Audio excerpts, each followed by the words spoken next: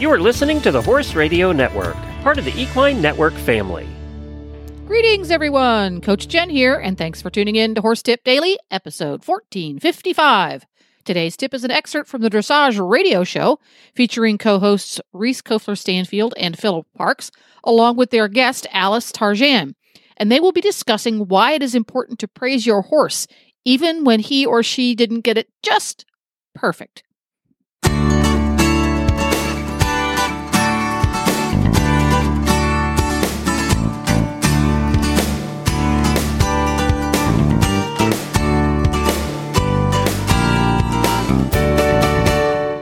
Well, tonight I'm so happy for our tip of the week to have Alice Tarjan on the line. Alice, welcome back to the show.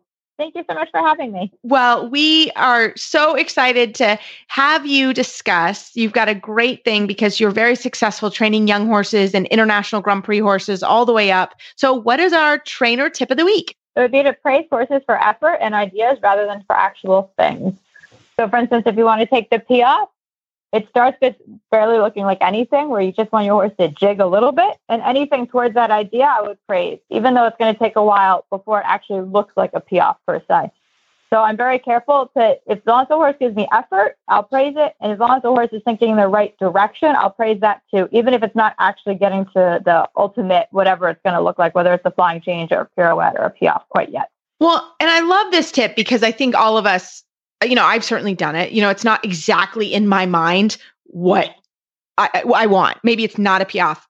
Instead of thinking about development, right? And that's what I think is so important that you think about as you're doing this is how is the horse developing? Are they thinking the way you want them to think, right? I mean, that's what I'm taking from this and as a good reminder as well. Yes, for sure. For sure. I try to praise the horses and for thinking the right ideas. And for giving me effort, for trying. And even if they try and they give me the wrong thing, I'll praise that too, just because I want them to feel like they can make as many mistakes as they want. That's okay. But they just have to try to play the game. Yeah. When I'm training horses or trying to help people train their own horses, I start to think about, what are the ingredients I'm trying to instill in the horse's training?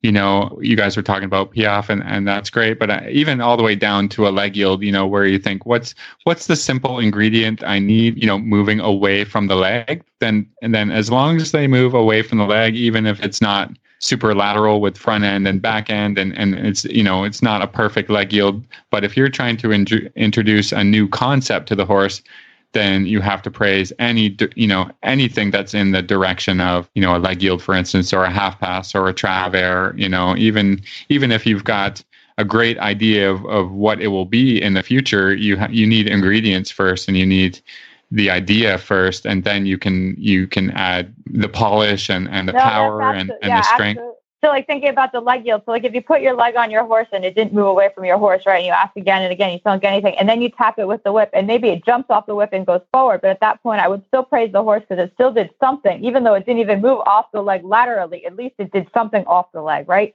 So it's thinking in the right direction. Yeah. So you praise it and then you go back again and say, now if you can move it a little bit sideways. Yeah. But any kind of effort or idea going towards the right direction for me is more than enough, and to take the pressure off. Well, I think that's absolutely, it's great. So important because I think as riders, we can be pretty laser focused. So you really have to think like that. Like the horse did respond. It wasn't exactly right, but there was a response, because I think if you shut them down, then, eventually the horses are like, I don't know what you want and I don't want to try. So I think that's... No, absolutely. Yeah. I think that they have to, and again, even if it's a mistake, like you would say, okay, so you tapped the horse and it went forward rather than sideways, and that's not what you're looking for. But it did do something. It made an effort to play the game. And for me, that's all they have to do is put the effort forward. Yeah. And then it's a matter of trying to direct the energy and show them which way to put that energy per se. Yes.